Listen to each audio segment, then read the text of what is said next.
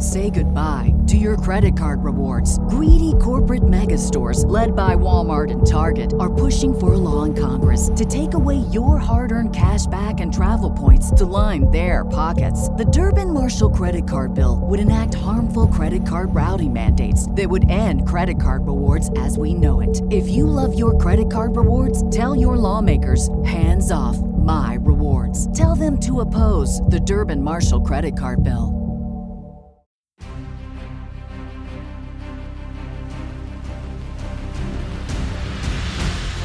What's up, everybody? It's Bo here with a Loki TV Talk Mini.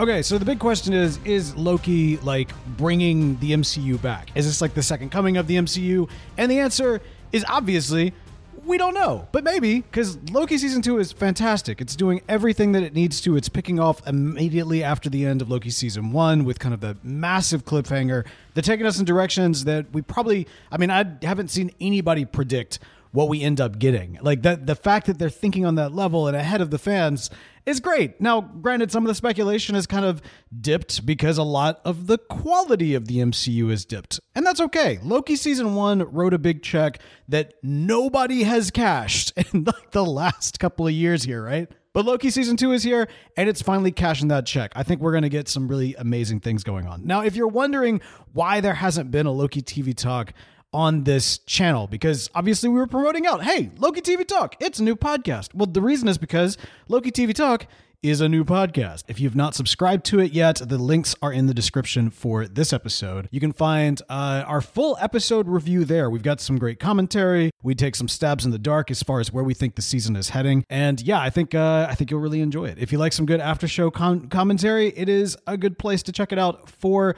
Loki, as well as kind of sharing some cool behind the scenes stuff as well. But in true TV Talk Mini fashion, I did want to kind of give my brief thoughts that I expound on way more over there. Ultimately, I think what they're doing with the TVA and the timeline is fantastic. They're taking this notion of the TVA existing outside of time, and rather than creating kind of branch versions or alternate versions of the TVA, what we get is one continuous TVA where Loki literally slips back and forth through time. He's not creating these alternate timelines. He is existing in like this one quote unquote true timeline of the TVA. And that opens up so many possibilities in terms of what we see, especially with the character of He Who Remains and or Kang, and has implications, I think, for even like the Ant-Man Quantumania movie and how that fits into the greater MCU, and possibly even opens the door for a bit of a soft retcon, shall we say, of Quantumania, because Quantumania wasn't that good.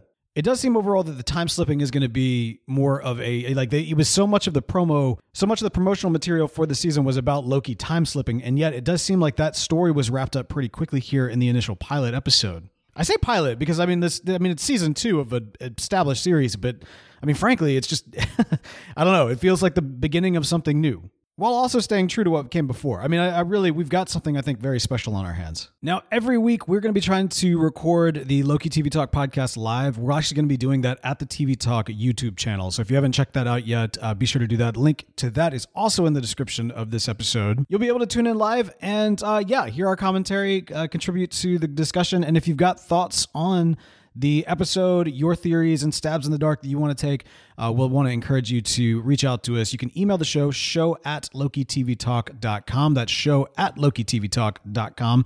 Get involved, become a Loki variant yourself, and we can have some fun there.